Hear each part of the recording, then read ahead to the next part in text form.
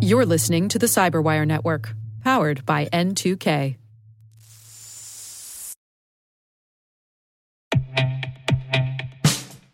And now, a message from Cyberbit. Mastering cybersecurity is like mastering a sport.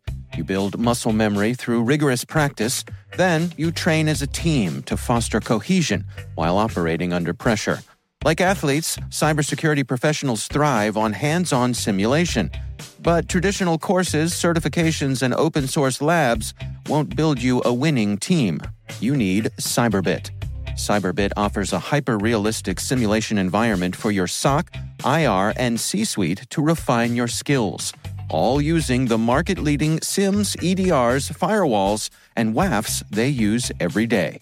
Cyberbit is offering Cyberwire listeners a free live-fire exercise. Sign up your team now at cyberbit.com/cyberwire.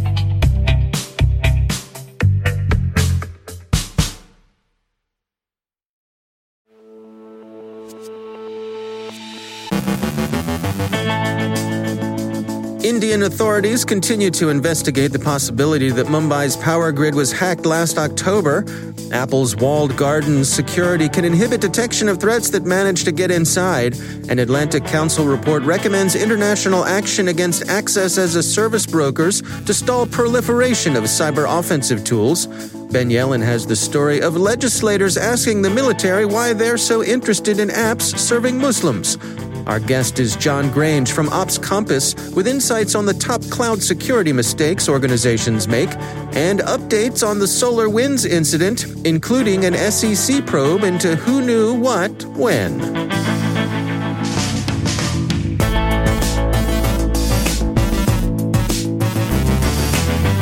From the Cyberwire studios at Data Tribe, I'm Dave Bittner with your Cyberwire summary for Tuesday, March 2nd, 2021.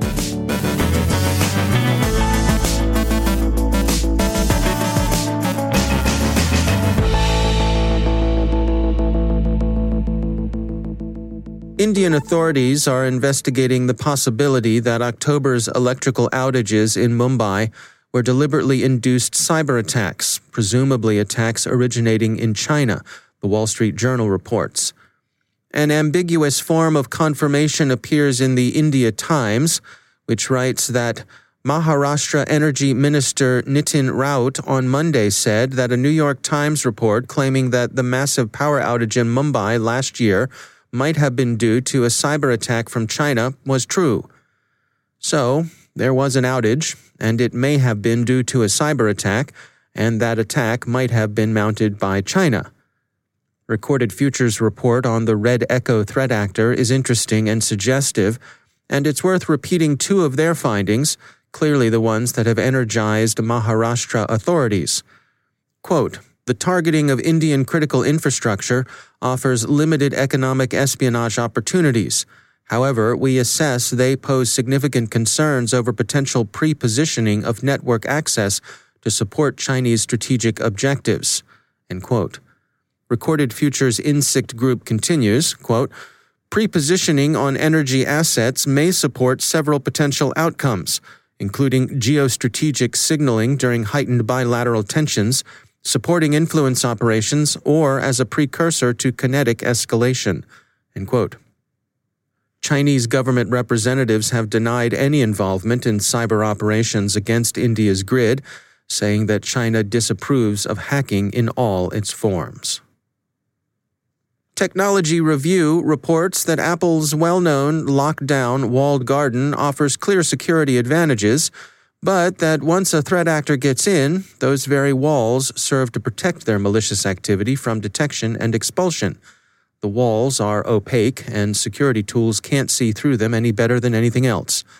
Apple acknowledges that there are trade-offs and that no lockdown is perfect, but the company remains confident it's made the right trades. An Atlantic Council report discusses one aspect of cyber proliferation, the growth of access-as-a-service brokers. These vendors offer vulnerability research and exploitation, malware payload development, technical command and control, operational management, and training and support. The report recommends international action, specifically by the U.S. and its allies, to first understand and partner with like-minded governments, elevating the issue and enacting appropriate controls. Next, shape by developing lists of troublesome vendors, standardizing risk assessment, incentivizing corporate ethics moves, and controlling sales and assistance to states that deal with banned vendors. And finally, limit by widening the scope of vulnerability disclosure, restricting post-employment activities for former government cyber operators, taking legal action against access as a service business, and encouraging technical limits on malware payload jurisdiction. The Atlantic Council's proposals don't amount to a call for a ban on corporate development as contractors of tools useful for cyber offensive operations. Rather, the Council argues for an approach that would bring such companies' activities under the sort of regulation now exercised over traditional conventional kinetic weapons. Existing approaches to cyber nonproliferation, the study's authors argue, lack the granularity they would need to be effective, and the report's recommendations are intended to outline how such granularity might be developed. Investigation into the SolarWinds incident continues, and as Recorded Future points out, the name SolarWinds seems increasingly inadequate, since nearly a third of the campaign's known victims were not SolarWinds customers and didn't use the company's Orion platform. So they think it might be time for a new name. They mention Holiday Bear as one possibility. Representative Peter Meyer, Republican from Michigan's 3rd District, suggested it during hearings on the incident. Bear because it's clearly a Russian group, and Holiday because it kept everybody busy over the holidays. The attack is known to have been a Russian operation, although the operator's precise place in Moscow's organization charts remains up for debate. It's also unclear how they got into SolarWinds in the first place. Interns and bad passwords seem unlikely to represent a sufficient explanation. What the threat actors were after is also up for debate. It's been suggested that it was direct espionage, theft of sensitive files and documents. There may have also been a counterintelligence dimension to Holiday Bear's activities. There you go, Representative Meyer, we've used your name. They appear to have paid attention to security firms. It was FireEye that noticed them, after all, and they may have wanted to learn how U.S. organizations detected and tracked Russian cyber activity. And of course, it could have been battlespace preparation, staging a persistent presence in networks where it could be used at some future point. And finally, at least 2 of SolarWinds' largest investors have fallen into some legal water that, if it's not yet hot, is at least uncomfortably warm. The Washington Post reports that the U.S. Securities and Exchange Commission is investigating the possibility of insider trading. The Post says that private equity firms Silver Lake and Thoma Bravo led the sale of $315 million in SolarWinds shares days before the hack was revealed. The firms hadn't commented to the Post by the time the story ran, and SolarWinds itself says it's cooperating fully with the SEC.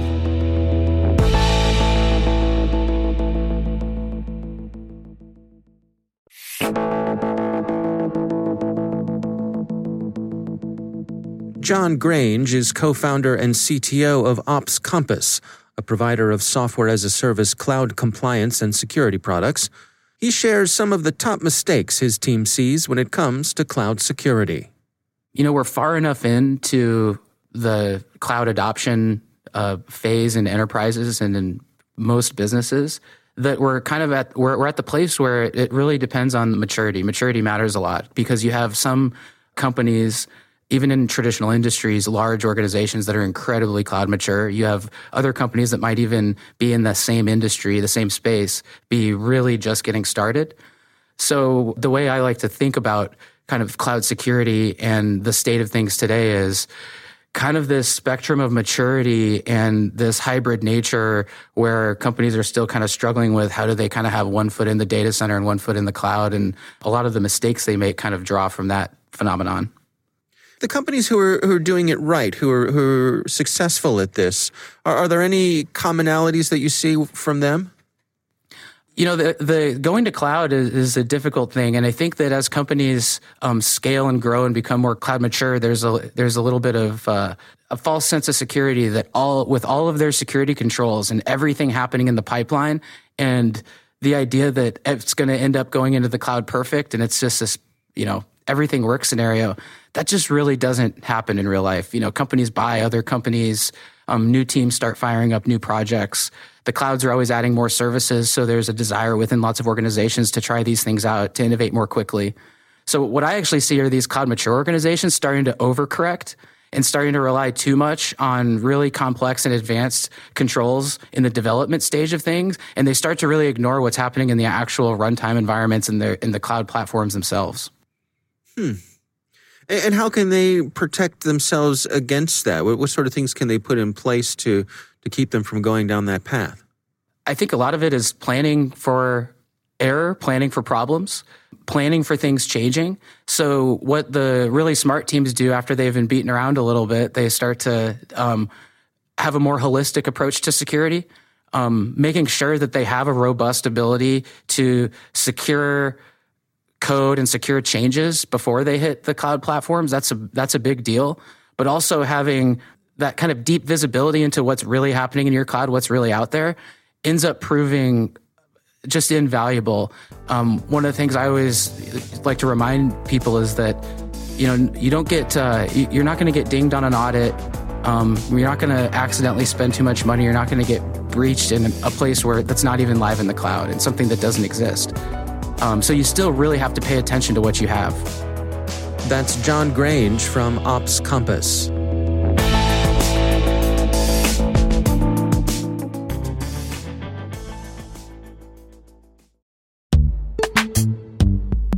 Every day, your IAM tech debt grows. Your multi-generational services struggle to work together.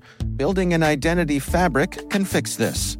It makes all your identity tooling stronger and allows you to connect any app to any service you want to use, with zero coding, zero maintenance, and zero app downtime.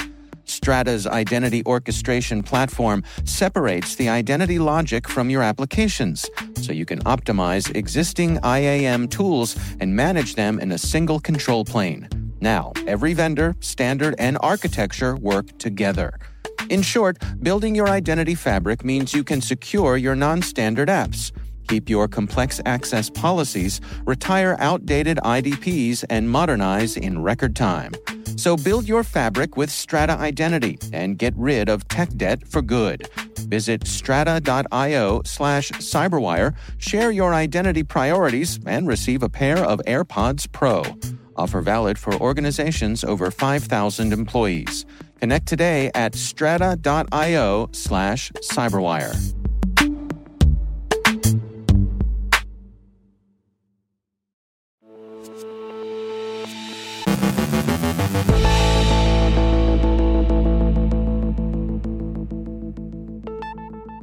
And joining me once again is Ben Yellen. He is from the University of Maryland Center for Health and Homeland Security, and also my co-host over on the Caveat podcast. Ben, it's always great to have you back. Good to be with you again, Dave. Article from Joseph Cox on Motherboard. This is Tech by Vice. And the title is Lawmakers Demand Answers from Military on Muslim App Data. What's going on here, Ben? So it seems like a lot of data, particularly from Muslim-related apps, so things like a Quran app called Muslim Pro, which has 98 million downloads. That's a lot of downloads.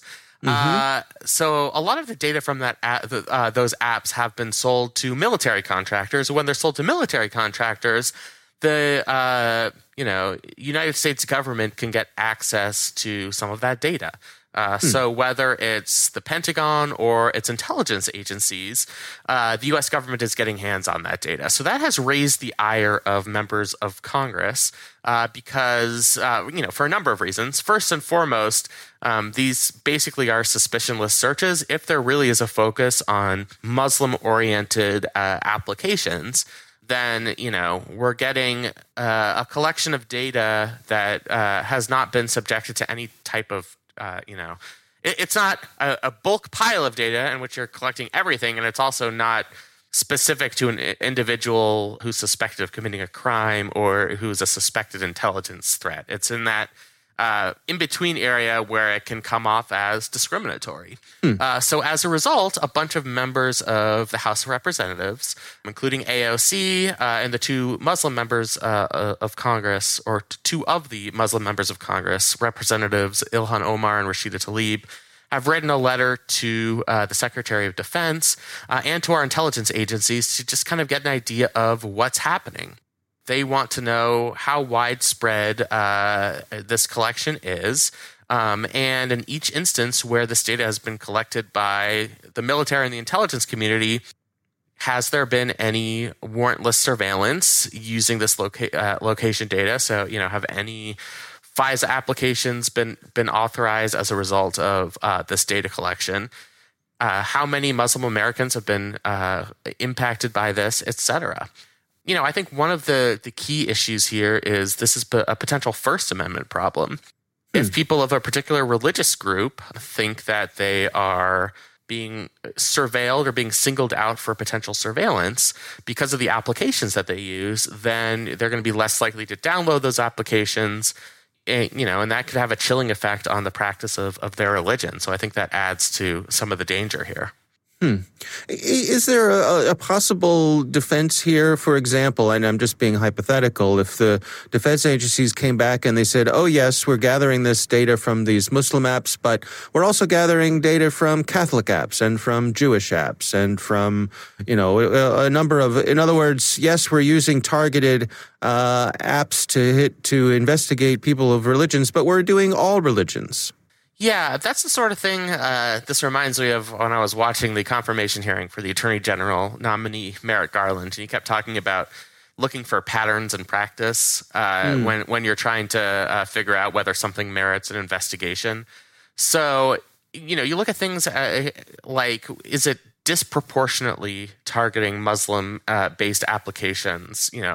If the percentage of data being collected is disproportional to the number of applications that are targeted to Muslim audiences, that's when it would start to be a problem. If this was something where they were, uniformly collecting location data from all different types of religious-based applications, and there wasn't a specific focus on one religion, I think they'd be on firmer ground, and I don't think these lawmakers would have sent that letter. But it does not appear that that's the case, and that's why you're seeing this pushback. How much of this is about religion? In other words, what if they were targeting apps that focused on gun owners, for example? I think so. Gun owners is an interesting hypothetical. Religion, I think, carries a particular importance because of its place in the First Amendment. So, things like religion and political speech, anytime that is targeted, especially when it's targeted, in a way that secular applications are not targeted, that's going to raise the ire of not only members of Congress, but the judicial branch, because, that's one of our most sacred rights. Gun owners, if you believe that the Second Amendment grants an affirmative right for individuals to own firearms, potentially could have that same sort of problem. I think you'd have perhaps a similar outcry. I think religion carries sort of an extra burden. But, for people who believe strongly in the Second Amendment, perhaps gun ownership carries that special burden as well. Interesting. So this letter has been sent. They're expecting an answer, and then what happens? So, I think they have a receptive audience within the Biden administration and within the Department of Defense. For that reason, I think it's possible these lawmakers and the agencies themselves can work on some sort of solution in a constructive manner. But if not, you could see legislation enacted like that proposed by Senator Ron Wyden in the Senate, which would require the government more generally to obtain a warrant before it collects any location data. Maybe one of the impetuses for enacting such a law would be a story like this, where, you see this power used in a discriminatory fashion, and that could be what motivates lawmakers to enact more of a broader law requiring some sort of judicial approval before any government agency collects location data. All right. Well, interesting indeed. Again, the article is titled Lawmakers Demand Answers from Military on Muslim App Data. That's over on the Vice website, written by Joseph Cox. Ben Yellen, thanks for joining us. Thank you.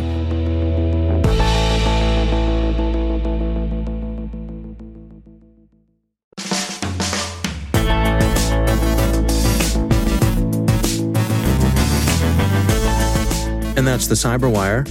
For links to all of today's stories, check out our daily briefing at thecyberwire.com. And for professionals and cybersecurity leaders who want to stay abreast of this rapidly evolving field, sign up for CyberWire Pro. It'll save you time and keep you informed. The Cracklin's What's Happening. Listen for us on your Alexa smart speaker, too. The Cyberwire podcast is proudly produced in Maryland out of the startup studios of Data Tribe, where they're co-building the next generation of cybersecurity teams and technologies. Our amazing Cyberwire team is Elliot Peltzman, Puru Prakash, Kelsey Bond, Tim Nodar, Joe Kerrigan, Carol Terrio, Ben Yellen, Nick Valecki, Gina Johnson, Bennett Moe, Chris Russell, John Petrick, Jennifer Iben, Rick Howard, Peter Kilpie, and I'm Dave Bittner. Thanks for listening. We'll see you back here tomorrow.